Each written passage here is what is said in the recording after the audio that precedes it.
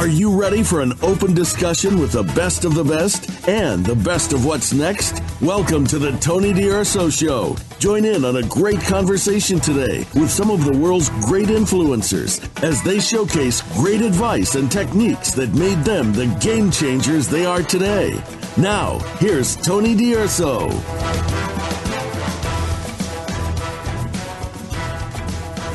Welcome, I'm your host, Tony DUrso. I interview elite entrepreneurs, and I thank you for joining us. This show is dedicated to helping you turn your vision into reality. And today, we're going to discuss something I've been waiting for. The title is Winning Customer Love with Howard Tiersky. Now, that's pretty cool. Now, guys, listen up. No doubt your company sells something, whether it's a physical product or a service. And in doing so, your company needs and depends on customers or audience or clients, and you want them to enjoy, highly enjoy, or maybe love what you deliver, right?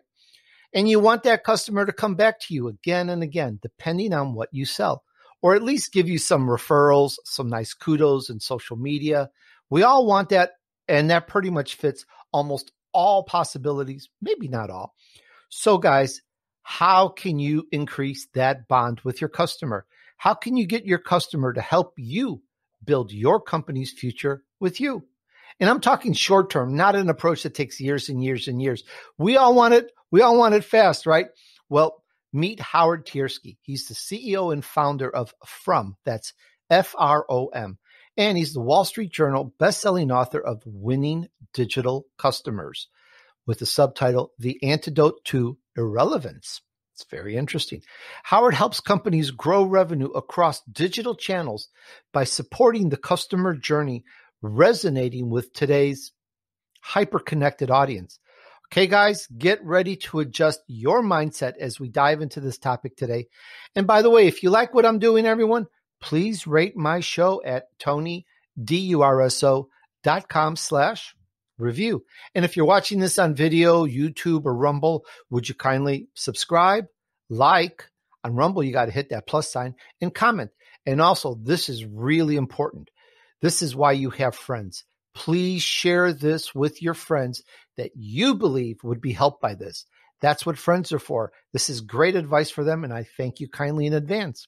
All right, let's get into winning customer love with Howard Tiersky. Hi, Howard. Welcome to the Tony DUrso Show. Oh, hey, Tony. Thanks so much for having me. Howard, the honor is mine, and we're all looking forward to learning more about winning customer love. I mean, come on. We all want more love, right? Yeah, absolutely. Now, it's a really interesting title, and you're very good in digital media and so forth. Howard, how did it all start for you? Well, my original background was actually in theater. I was a theater director, trained in that in undergrad and in graduate school, actually, and then went out as a professional theater director. And that was in the early 1990s. And while I was doing that, the world of the internet was just becoming something that was commercialized. And, frankly, I wasn't earning an enormous amount of money as a theater director in my early stages of my career. So I was doing other things to supplement my income. And part of it was doing graphic design. And so as the demand for the first era of websites started to come about, I started to focus on that in parallel with my theater directing.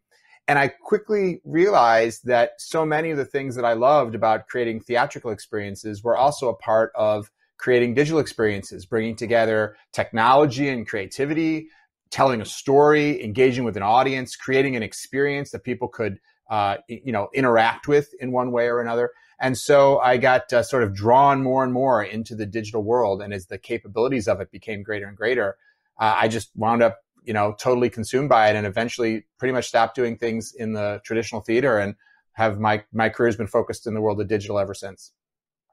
It's a very interesting segue from theater acting, which is in front of people and you perform and you do it live right there, to behind the scenes in a way, digital marketing. I do digital marketing as well. I understand it. Maybe we have from different angles we approach it. And so what's that vision that you have is like, I'm going to leave the theater and learn how to market in other people's products? I mean, can we dive into that vision a little bit? Sure. Well, like so many things in life, it's not a sudden choice. I was doing these things in parallel, and you sort of get drawn in one direction or another in one's career. But I just found I love creating experiences, and my work in the theater wasn't typically as an actor or performer, but as a director, bringing together an experience. And as I say, so many of those same things are present when you create any kind of experience, and creating a digital experience where you're adding elements of visual design and storytelling. And of course, one thing that's cool that you can do with the world of digital that you can't do so much in the theater. In the theater, you can try to inspire people to take action or to do something. But in digital, you can actually enable them to do it. You can create tools that actually allow people to create things or build things or order things or, get assistance in one another. So that's an added component that you can do in digital. So it just, I just became endlessly fascinated by all the things that we could do. And of course, today, it's such a huge part of everybody's life. I mean, I feel so privileged to be in this space because the world has changed so much since then. Digital is a key part of how we do almost everything today, from, working to dating to, everything, healthcare, personal finance. I mean, you name it, digital is probably at the center of it, even more so now as a result of COVID. And so I feel very privileged to be able to play a role in shaping digital experiences that are woven together, so much a part of people's lives. Howard, did your live performances and what you did in the theater, were you able to use any of that in what you did and what you do in digital media? Because you're so good at it. And I'm just wondering if there's any kind of tie-in or parallel in terms of that experience that you were able to bring over. So many, so many. I'll mention a few, but there are dozens of parallels. I'll mention two off the top of my head. The first is collaboration. To make a theater production successful, you have to bring together a variety of people with different talents, actors, as you said earlier, technical people, people doing different types of visual design, like lighting design and set design and costume design. And when your role is as the director, your job is to harmonize all this together and make sure everybody is working together effectively to create the experience. And even when the show is being, performed, you have to make sure that the actor says something and the lighting cue is on time and the sound cue is on time, and all of these things requires tremendous teamwork and collaboration. And I think that's also key to digital. Very few digital experiences are a result of one person because there are so many skills required, from understanding the customer's needs to designing something to technically building it to testing it to understanding how to build out the infrastructure, and on and on and on. And depending if it's an e-commerce site, you need people who do the merchandising, who create the content. It's a massive team effort. And so that whole idea of how do you bring together different teams with different kinds of creative and technical skills to create something that is yet a unified experience, that's core to theater, and of course film as well, and television. And that's one thing that for sure I saw as a parallel. And a second one that occurs to me really off the top of my head quickly is the idea of storytelling and just being interesting. If you create, I'm sure we've all had the experience of going to the theater and it's just totally boring. And this is obviously not the kind of theatrical experience that is successful, either in terms of achieving its artistic goals, because if your audience is tuning out, whatever you were trying to do, you're probably not succeeding. And obviously commercially, typically not successful either. Those aren't the kinds of shows that run for seasons and seasons. So in the digital world, I think because everything is a click away, it's critical that we're able to grab people quickly. As soon as someone comes into your mobile app or into your website or into the article that you've created or the video you've created, whatever the content or experience is, you need to very quickly connect with that audience and help them understand what's exciting about this, why this matters to them, and create, frankly, a sense of suspense so that they're going to want to keep being engaged with whatever that you've created. This is critical in any kind of performance narrative-based medium, whether that's theater or film or television, I think. And I believe that many of those same principles apply. So I think every time I look at an email subject line or something like that, I think of it in the same way that I would think about the theater. Is somebody going to be gripped by this? Are they going to be on the edge of their seat? Or is it not going to matter to them? Because if it doesn't matter, they're not going to open the email, or they're going to they're going to bounce off your web page or whatever else, because there's so many places. In the theater, once you've bought a ticket and you're in your seat, you're at least going to give it a little bit of time before you conclude that this is a worthless show and get up and leave. You don't walk out in the first 1 minute of a show if you've bought a $100 ticket, right? But on the internet, man, people give you 5 seconds. And if you haven't captured their attention, they're off. They're scrolling in their feed. They're moving on to the next thing. Well, I think we just figured it out. The way to keep people on is they got to buy that $100 ticket so that they, feel that they're getting their money's worth and really get some skin in the game. Yeah. Well, and there's getting people engaged and getting people to commit something is a component of how you successfully engage people over time on different types of digital sites as well, whether it's through a subscription or through the time and effort that they've spent. Once you get someone on a banking site who's put in all of their, payees, right? All the bills that they pay, all the information, they've got all their accounts set up. That's almost the equivalent of buying the $100 ticket, right? Now they're committed. And now they could walk out, they could leave, but they're going to lose something. They're going to lose all that effort they put in to try to set up their bank account on your platform. And so if you can get people to make that kind of commitment, it buys you at least a little more patience, a little more time. They're not as quick to leave because now they have some skin in the game. I really like how you put that together. That is really good. And I hope our audience really gets into this because you're hearing from someone who has very big name clients. By the way, if you go to from.digital, that's FROM.digital, you'll find out about Howard and his company and what they do. And they know their stuff. So really get into this and let's see about helping you in your business, in your career and so forth with what you're doing. So we'll carry on.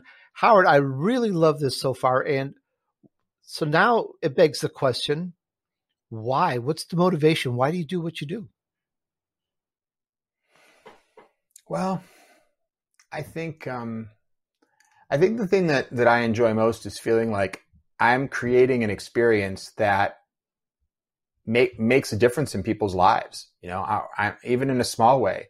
So if we're, for example, some things we worked on this year, the new roadside assistance app for AAA, so if your car breaks down, how do we make sure that at that moment when you're probably distressed, probably stressed out, how do we give you a better experience than, calling and having to wait in a queue on hold and having to sort of deal with explaining something to someone on the phone? How do we make it super simple for you to just push a button and say, this is where I am. It already knows what car you're in. It uses GPS to know where you are and can very quickly give you the comfort of knowing when is someone going to come get you and keep you updated on how long, where is that tow truck or whatever kind of repair you need. And just to me, first of all, I feel like creating these types of solutions are often very, very interesting problems to solve.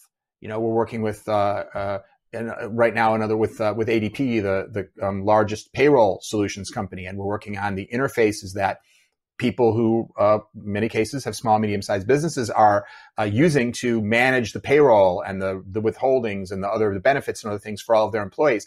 And so you try to figure out, how do you make this a better experience? How do I help a small business person get back to what they really want to be doing, which is, running their bakery or repairing someone's plumbing or whatever their actual business is? How do you make it super easy and pleasant for them to experience that? And so first of all, as I say, I find it very interesting to try to solve those problems. They're interesting intellectual puzzles to say, okay, how can I make this easier? How can I make this more elegant? And we do a lot of customer research to really try to study where are the points of pain? Where are the challenges? And then come up with creative solutions. So that creative process I find very rewarding.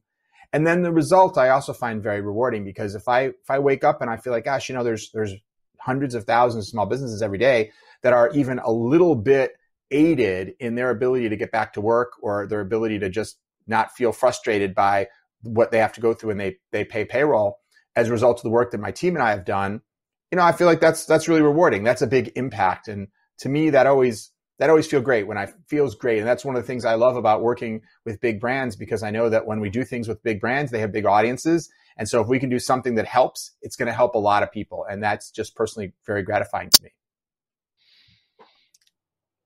All right, well, let's get into your vision path and let's drill a little bit more into this. I think we're all waiting to find out about winning customer love. As I mentioned just in the preamble, it's so important to us, no matter whether we sell something or how we sell it or whether it's a service. We want that satisfaction. At least most of us want that customer to come back. We want the customer to engage, referrals, tell friends. That's what this world is all about. So let's kind of break this down and talk about winning that customer love as perhaps maybe the top on our list, but not of things to do today necessarily. Maybe you could kind of tell us and take us through that. Sure. So, well, first of all, the idea of customer love as a business priority is not always immediately obvious to everybody. If you go to the boardroom and you say, I need an investment. I mean, let me put it this way. Nobody dislikes the idea, right? If you say, hey, would you like your customers to love you? Of course, no one's going to say, no, I don't want that. But then when you say, great, I need $10 million to redo the app and do this, that, and the other thing to try to create more customer love, then it seems to be like, well, they like us, right? I mean, isn't that good enough? Do we really need to spend all that money? Do we really need to get all the way there? That's too much love. Right. How much love do I need how much do I need to spend to get? I just want just the right amount of love.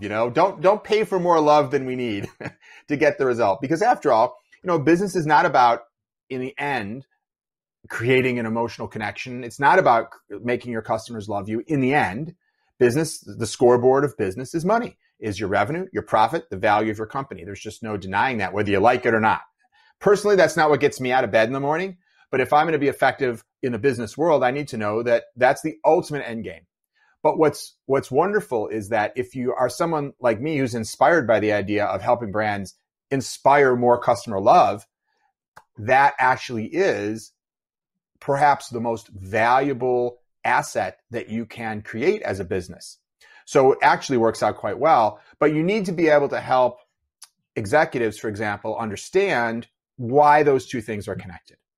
And so, for example, I often find myself talking about a lot of examples of the power of brands that have achieved a strong, passionate, emotional connection with their customers. And we've studied many, many brands like that, and they almost always correlate to more revenue growth, higher margin of profitability, a greater multiple in terms of their valuation, whether they're a publicly traded company or they're being valued as a private company. So this is a powerful idea. And even if you look at a few examples, take a brand like Disney. When we ask people, think of 5 brands you love and tell us what they are, most people give us a mixture of brands, some big brands and some brands that we've never heard of, because one of the brands they love might just be the corner coffee shop in their little town, right? So, okay, that's great. You love them, but another brand might be Starbucks, or another brand might be Disney, or another brand might be Apple, right? It's rarely Citibank. It's rarely AT&T, right? It's rarely Allstate. So we kind of know that there are these brands that have really inspire love, Ben and Jerry's, yes, Bressler's ice cream, sorry, no, typically not, And so, but if you look and start to do some comparing and you say, okay, well, Amazon's a brand that's widely loved, what's their stock price growth look like, et cetera, versus a brand that's maybe in a similar space, but doesn't have that, compared to Barnes & Noble or compared to some other online retailers. So, for example, if you look at Disney, a brand that is very often cited as a brand that people feel a great deal of passion toward. Not everybody, of course. No brand is loved by everybody. That's not the goal. The goal is to be loved by your constituents.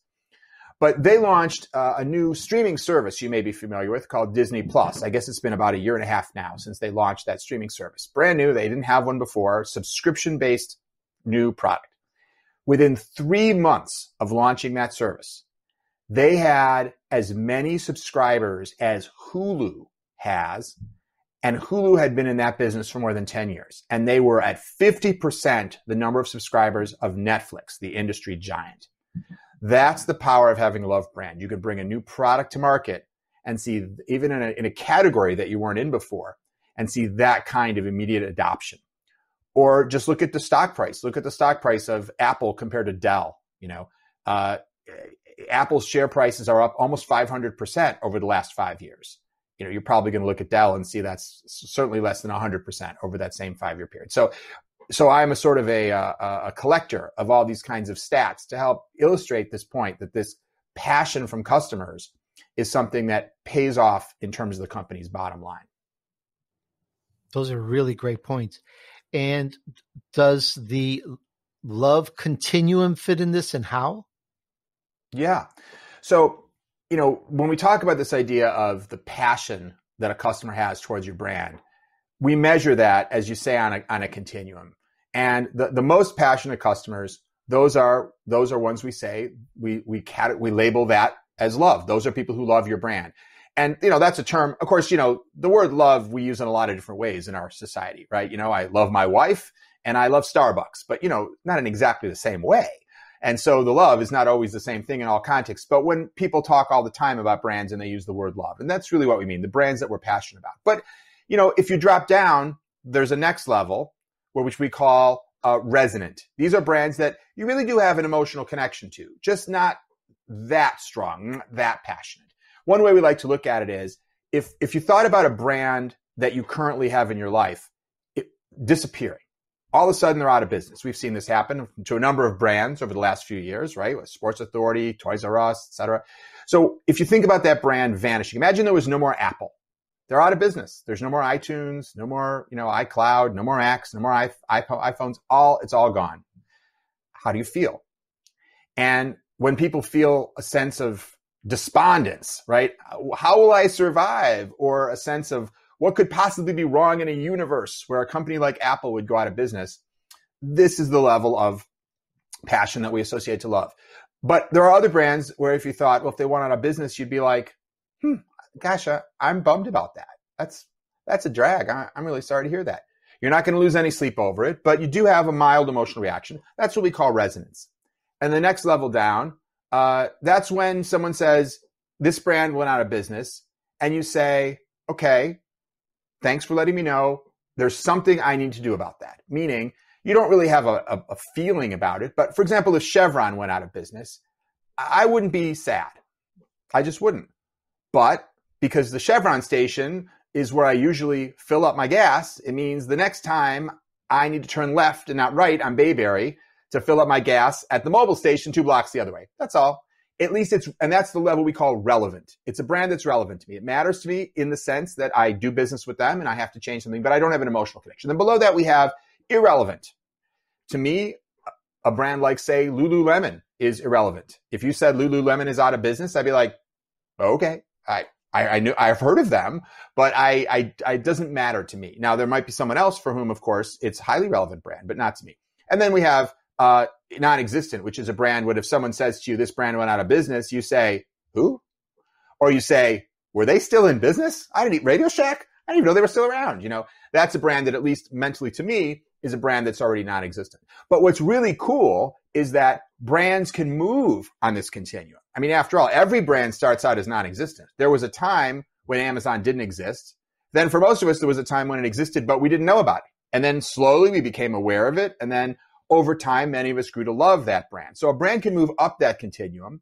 And of course, it can move down. Look at a brand like Kodak. For many people, Kodak was at least resonant. For some people, it was a loved brand. And of course, today it's largely a non-existent brand, or certainly a not relevant brand to very many people, an irrelevant brand to most people. And so a lot of navigating the success of a business over time is figuring out how do you move yourself up that customer love continuum wherever you are. And certainly, how do you avoid moving down? If you're already at love, that's wonderful. Congratulations. But you're still at risk of moving down. What do you need to do to make sure you hold on to that love and hopefully grow it rather than see it wane? Okay, so we want more love, of course, as we talk about over and over here in this interview. We want more love. The more people that like our brand, want our brand, use our brand, enjoy our brand, the more, like a snowball in a way, it grows and multiplies and so forth. We get that. Now, you brought up a point about customer love being not necessarily the same as loyalty. Can you explain that for us? Sure. Well, I often get that question of, is this the same as loyalty? And what I'm talking about, this valuable asset, is about the emotional relationship that your customer has with your brand. Now, the word loyalty in the English dictionary, it can be an emotion. You can feel loyal towards something. A soldier on the battlefield that is loyal to his comrades and they'll leave no man behind, right? But that's not how we use the word loyalty in business today. When businesses talk about customers that are loyal, they're not talking about an emotion. They're talking about a behavior, the behavior of repeat transactions. For example, I go to that Chevron station a couple times a week and fill up the gas in my car. Chevron probably considers me to be loyal. Why am I loyal? Because they're right around the corner from my house. Not because I love them. I couldn't care less about them. Other than that, they're relevant to me because they happen to be convenient. Now, we certainly want that behavior of repeat transactions. Absolutely. There's nothing wrong with loyalty, but let's just not mix it up with a different idea, which is the emotional connection your customer has, which might result in loyalty. It might result in many repeat transactions. It might not. There are some people who love the Ferrari brand, but can't afford one and will never buy one. And there are other people who regularly purchase from a brand, but really have no emotional connection to it whatsoever. So the two can be connected, but they don't have to be, which is why I think it's important that we just not use the same word to mean the same thing. So that's the distinction to me between love and loyalty. And, a lot of people also talk about loyalty in the context of loyalty programs, like points-based programs, like airlines have, or credit cards, or Starbucks, punch this many holes in your card and you get a free Frappuccino. And, these are really just discounting programs, right? These are just really bundling programs. Buy 3 of these, you get 1 of these. Fly this many times, you get a free flight.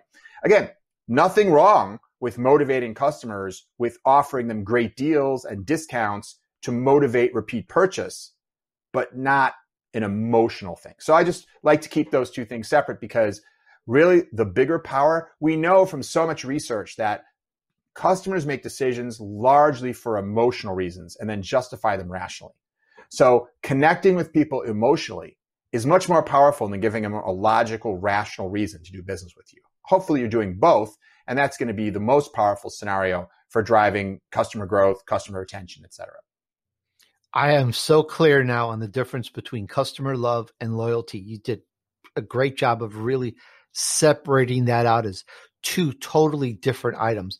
And of course, we all want that love because the customer will drive that extra mile or that extra couple blocks to get our gas because they love us, or to get that coffee a little bit further because they love the experience. They're beyond loyal.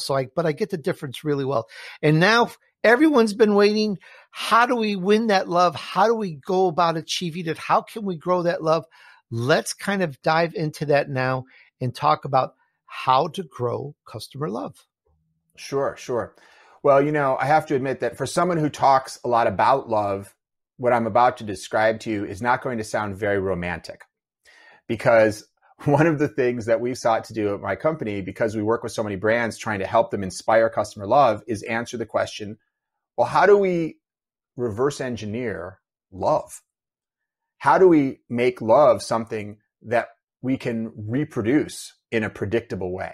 Because, of course, many of us think of love as this magical thing, the angels, the arrow, in your heart. It's this, fairy dust, right? But in fact, it's an emotional state that people get in. And I'm not here to speak about, personal love or love between, husband and wife and all that. So I don't want to, offend anybody. But when we talk about the love of a brand, it turns out that there are some things a brand can do to inspire that kind of passion in their customers. And the good news is actually there's really just 3 things. There's sort of a hierarchy of 3 key things you can do that when you do it, you're highly likely to inspire that feeling of love. The first, the base of our sort of love pyramid, if you will, is to very consistently meet your customers' needs. And in whatever domain you are in business in, right? If you're a plumber, you're meeting their needs in terms of their plumbing, et cetera. If you're an airline, it's in getting them places. So within that domain, be completely rock solid, reliable in meeting their needs. Now, that is not enough to inspire love. But if you aren't doing that, it's going to be very difficult to inspire love. That's the base. The second thing on top of that, though, is to periodically and occasionally do things that delight the customer above and beyond their core needs and expectations. That's going to make the customer like you a lot more, because not only are you meeting their needs, but you're doing something extra for them, something you didn't have to do. And that is likely to get customers to really like you, but probably not go all the way to love, because there's a third component that completes the recipe for love. And that third component is to stand for something that the customer resonates with, that the customer also cares about. And that can be something like we've seen a lot in the media lately about brands like Nike standing with Colin Kaepernick for Black Lives Matter, or Chick-fil-A being a kind of a right-wing, socially conservative, values-oriented company. And that's one way of standing for something. But there are many other ways. Ben & Jerry's stands for something. Whole Foods stands for something. Apple for sure stands for something. They stand for a non-political idea, but one of empowering individuals to be their maximum in terms of creativity and empowerment. So, so when you stand for something that your customer resonates with, this completes the recipe. And frankly, one of the challenges that many brands don't really stand for anything. And very often brands that do a good job meeting their customers' needs and even occasionally delighting them are left out in the cold on customer love, because in the end, they don't really seem like they really stand for anything. And maybe I'll just offer one last thought about these three levels, which is sometimes people ask, well, why does this work? And I think if I explain why it works, it'll also further the cementing of that it works. Because love, or any emotion, is created, if you study psychology, it's created from meaning, some kind of meaning. In other words, if I give you flowers and that makes you love me, or helps you love me more, it's not because flowers themselves, have something in their molecules which cause love, right? It's the meaning that you associate it with those flowers. What do those flowers say to you that make you feel that way about a person? So in this case, what is the meaning the customer creates when they see that you are very consistently meeting their needs? Well, they know that, you have to, you're in business, right? So they give you money and you provide them hardware or, accounting services or whatever. So they know that you're motivated to meet their needs because that's the nature of their business. But when they see that you actually do it, you consistently meet their needs, the meaning that many consumers create, according to our research, is they get me. They understand me, because the only way someone can meet your needs is if they really understand what they are. And so above and beyond just knowing that you're going to get what you paid for, so to speak, it illustrates to the customer, they understand me. And then when you do something extra, when you delight them, something you weren't being paid for, something you didn't have to do to get their dollar, the customer creates the meaning, they care about me. It's not just about the transaction, because they're doing something that they didn't have to do. That must be motivated by something more than just the transaction. So that tells the customer they care about me. And when you stand for something that the customer also cares about, that says to the customer, they are like me. We have something in common.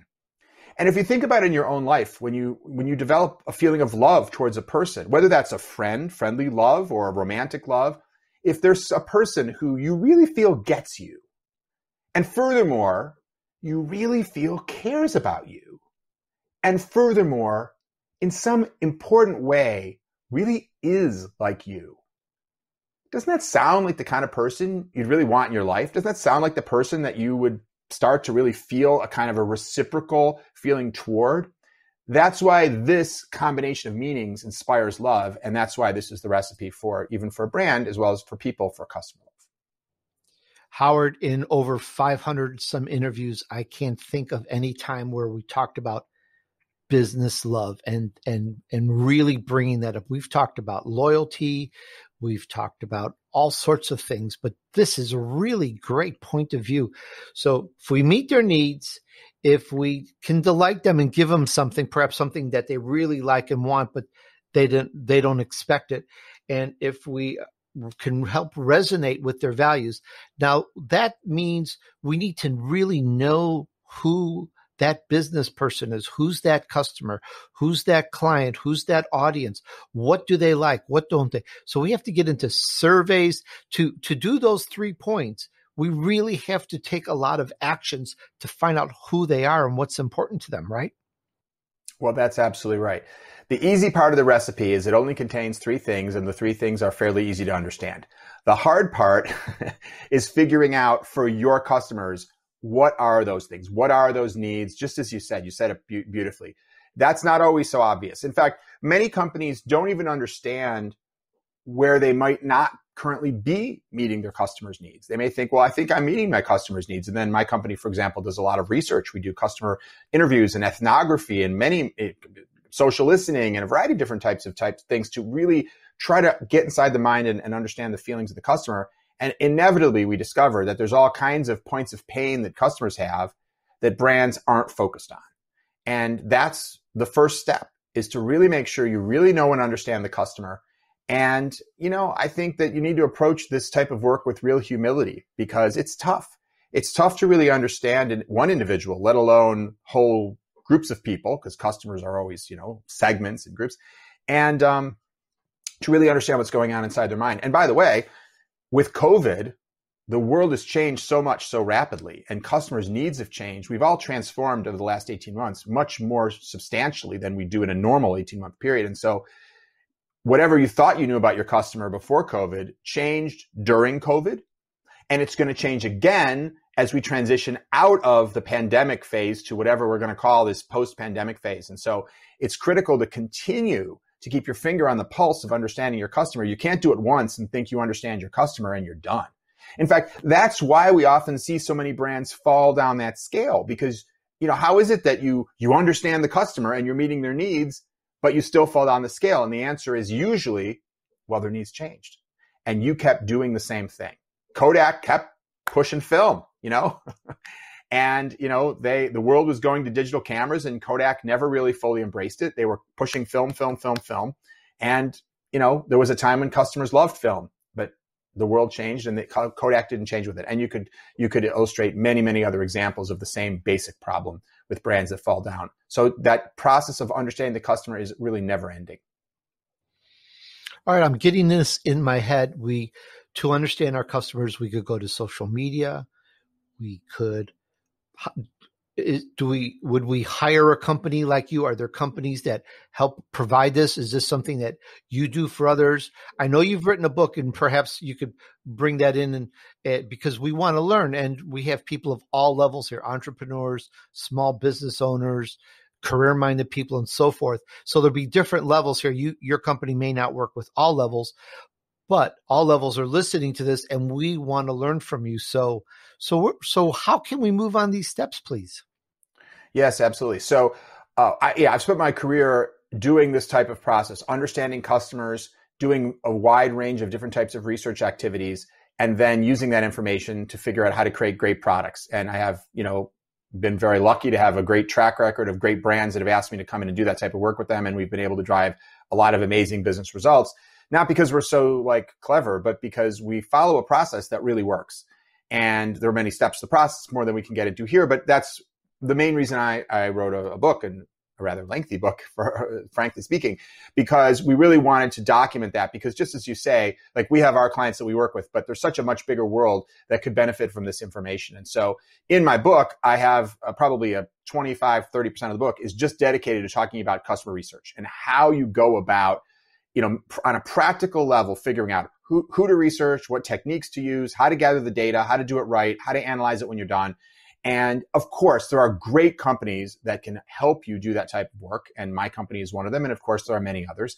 And you also can do it yourself.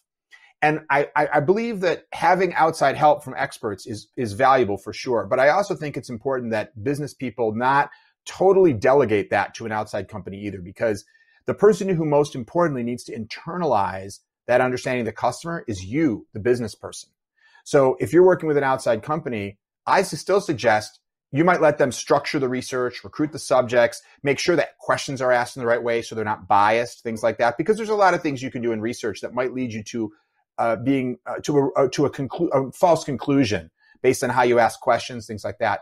But if you have somebody helping you structure correctly, but be there, participate, sit in the focus group room on the other side of the one-way mirror, or watch customers with the researchers in your stores, or, listen in on call center calls. There's a whole wide range. Don't just be the consumer of a PowerPoint deck that you get at the end, because you really need that nuanced internalization of really understanding what it is that your customers are dealing with. And the emotional power of really seeing it is so different. I mean, it's one thing if someone comes back and says, customers are struggling with joining your loyalty program, it should be redesigned. Okay. But then watch a video of a customer sitting there trying to sign up for the loyalty program and entering the same information 5 times in a row and getting visibly more and more and more upset to the point that they look like they're going to throw the mouse at the screen. And all of a sudden you feel a much greater, sort of determination to solve that problem and not let customers suffer in that kind of way. And frankly, most brands have some aspects of their journey. Most brands have some things that are great, by the way, and it's really important to understand what those are and to not mess those up. And most brands have other areas where they're causing suffering in their customers. And I always say that's great news, because most businesses want to improve, they want to grow. They want more revenue. They want more customers. If I ever went into a company and analyzed it and came back to them and said, guess what? What you are doing is perfect. You have no pain in your customer journey. Everything you are doing is as good as it could possibly be. That company's screwed. How are they ever going to grow? How are they ever going to get more customers? Are they going to be able to charge more, right? Improve their conversion rates. It's not happening. They're already at the top. But on the other hand, if I say, oh man, I have found 100 problems with your site, I hope that client says, bring it on, because every one of those is an opportunity to fix it and increase customer love, increase all of the positive business metrics that you associate to that. Great information. Great points. I'm just soaking this all up. And for our audience, that book, again, the title is Winning Digital Customers, The Antidote to Irrelevance. And when I was on your site, from.digital, I saw the book there, and I can buy the book directly from your site? Yeah, you can. If you want the hardcover book, you can buy it directly from us if you like, and you can also buy it from Amazon, Barnes & Noble. It's in bookstores. It's like any regularly released book. It's available pretty much everywhere. If you want, of course, if you're a Kindle user or an Apple Books user, then we can't sell you those. You have to buy those directly from Amazon or from wherever. I'm perfectly happy wherever you want to buy the book. The main reason I like people buying the book from me is that I know who bought the book. If people buy it, we've had, I think, 12,000 people buy the book from Amazon or something like that. I have no idea who any of those people are. So I'd much rather have you on my mailing list. I can send you additional material, content, supplemental stuff, things like that. But otherwise, I'm happy for you to buy the book wherever you want to buy it from. If you do go to winningdigitalcustomers.com, however, you can also download the first chapter for free. So for some people, if they want to check out the first chapter before they buy the whole book, that's an option as well. Can we have that URL one more time, Howard? Absolutely. It's winningdigitalcustomers.com. Okay, winningdigitalcustomers.com. Get the first chapter free. Now, that's going to delight my audience. Yay, I'm getting more love. That's my goal. I absolutely love it. Howard, you've done so much. You've gone so much. Again, you have amazing clients that people would drool for, which is amazing. That is a testament to your success. And I'm always curious in a couple things. One is, where are you going with all this? What do you foresee the future? Where's your company headed? And perhaps maybe you can incite us. No, that's not the right way to. Maybe clue us in a little bit where you think future trends are going. Sure. Well, we're on a big growth curve right now. We're probably going to nearly double in size this year, our company. This space that we're in, we're certainly in the right place at the right time. And frankly, the book has also helped a lot raise our people's awareness of who we are and what we do. So our future, I think, is more of the same. I mean, I wouldn't want to do anything different than what I'm doing. So when people say, well, where do you want your company to go? I'm like, why do we have to go anywhere? We're having such a good time. It's so rewarding. This is one of the joys of entrepreneurship and having a private company. You don't have a bunch of shareholders telling you have to somehow become something other than what you are. So of course it's wonderful to grow because it's an opportunity to bring in amazing new talent and get even more brands to work with. So I'm always enthusiastic about that. But other than that, I'll be very happy if for the next couple of decades of my own career, I just keep, doing what I'm doing because I really love it. In terms of trends, I think it's going to be an interesting time. There's no question that people have changed a lot of their buying patterns as a result of COVID. For example, ordering, more food online, including like grocery delivery, things like that, ordering online, picking up in the store, things like that. And I'm sure we're going to see some COVID behaviors go back to quote unquote normal, right? I'm sure like people who haven't been to a movie in a year and a half will want to go to a movie. But I think there are other COVID behaviors that people have adopted that they're going to stick with. I think more people are going to want to work from home. I think I can't tell you how many people have said to me, wow, working from home has been great. I'm never going back to working 5 days a week in the office. I hear that like all the time. It's not that people don't ever want to see a human being in person again. They do in measured doses, but most people don't want it. So we're going to have to see. It'd be interesting to see how companies respond to that. I've seen some big companies who have said, great, We used to have 175,000 square feet of real estate in Manhattan. As our leases come up, our goal is over the next 2 years to get it down to 20,000 square feet. We're going to save a bundle, and our employees are going to be happier, and it's going to be great. And then I've seen other large Fortune 500 type brands say, okay, summer break's over, COVID's ended, everyone back in the office starting, July 1st or whatever, no more of this everyone working from home thing. So it'll be interesting to see exactly how that plays out. But personally, I don't think you can put the genie back in the bottle. And I think we're going to see that a lot of these behaviors of increased digital adoption for work and for shopping and for finance and for everything else are going to stick. And as many people have said, this COVID period will have accelerated the digital transformation of the world by, at least a few years. Yes, indeed. It's changed so much.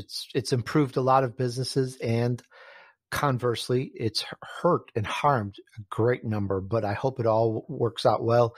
And I hope everyone listens to this, and whatever you're doing now, whether it's something different or something new, whether you want to go up another notch in your business or several notches, or you're starting something, or you're working a job and you're looking to hack your job, get this book, check this out, listen to this interview again. We talked about winning customer love with Howard Tiersky, and I've learned so much.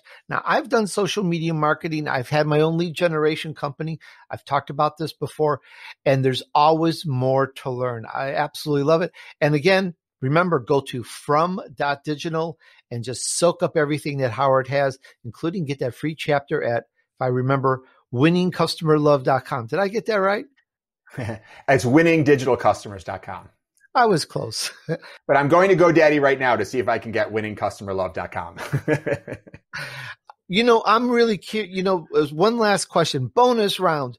Why is it a digital customer versus a regular customer? And in your book title, you want to talk about winning digital customers. Does it have to be digital customers, or can you why that niche? Why that focus? Sure. So there's no question that businesses today need to be thinking about omni-channel. They need to be thinking about engaging with customers in digital touch points like websites and mobile apps and chatbots and Alexa skills, and engaging with customers in traditional ways. Hey, direct mail is still a valuable way of reaching customers. And obviously people still go to stores and have other in-person experiences. Absolutely. The reason I talk about the idea of digital customers rather than say digital businesses is that what I'm seeing today is that customers are becoming digital customers. And what I mean by a digital customer is somebody who's living a lifestyle with digital at the center. And while there are exceptions, I don't know if you've watched this series on HBO with Fran Lebowitz and Martin Scorsese. It's great. But the main point I want to make about it is Fran Lebowitz, who's a famous New York columnist and a sort of a public figure, famously doesn't have a computer, doesn't have an iPhone, doesn't go online. She's she's a writer. She just writes everything on a typewriter, right? And they've made a whole mini series about her because that is so unusual. She is an exception. She's an oddity. So it's interesting. It's funny, but in fact, that's almost nobody. She's just this one remaining person. And I'm saying, there may be a few others out there, but with the vast majority of customers today in both B2C and B2B are living a digital lifestyle. And that's what I mean when I talk about the idea of a digital customer.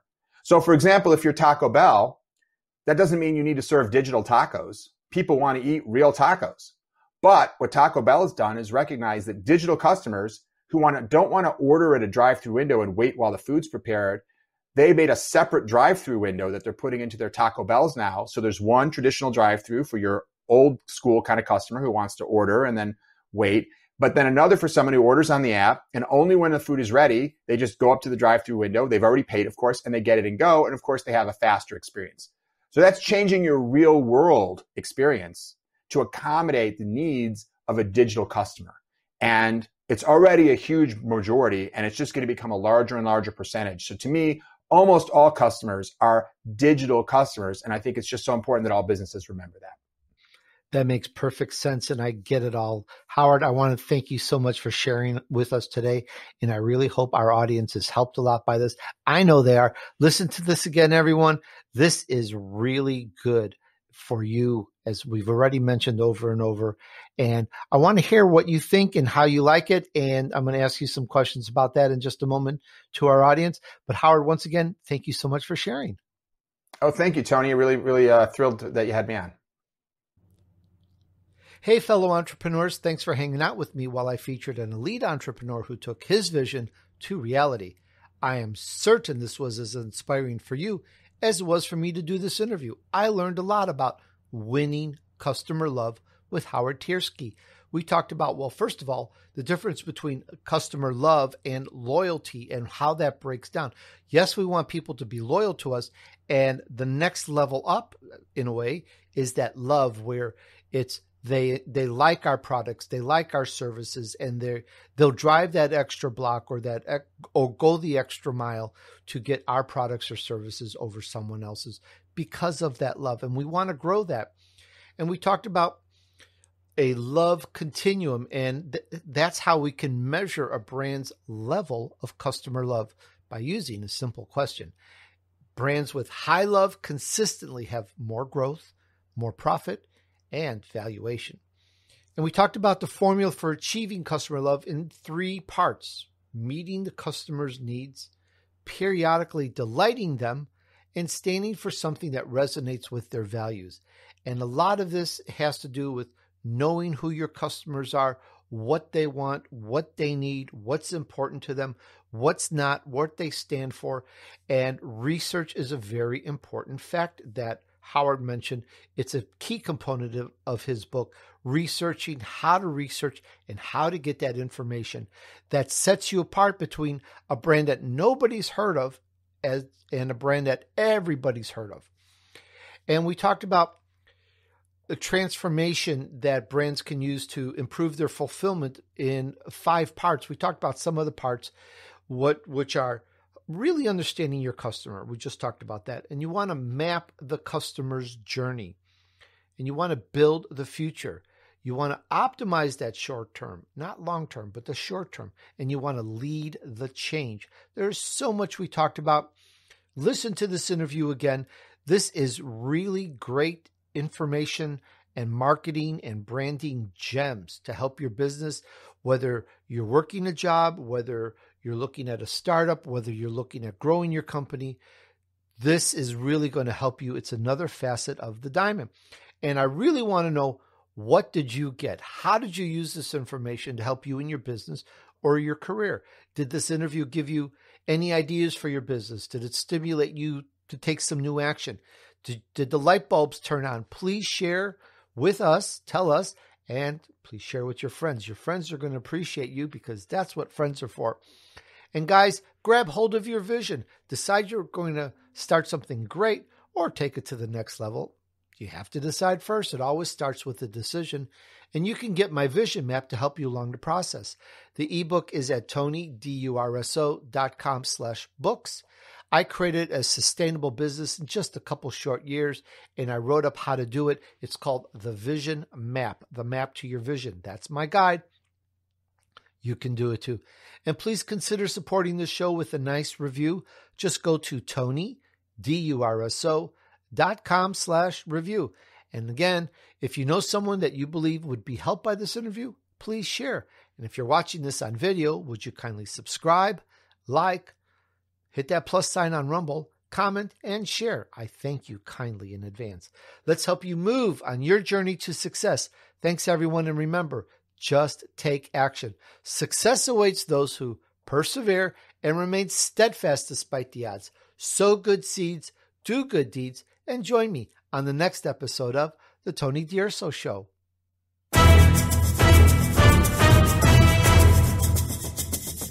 We hope you've enjoyed this week's edition of The Tony DUrso Show with his key influencers. Be sure to tune in again next Friday at 5 p.m. Eastern Time, 2 p.m. Pacific Time on the Voice America Influencers channel.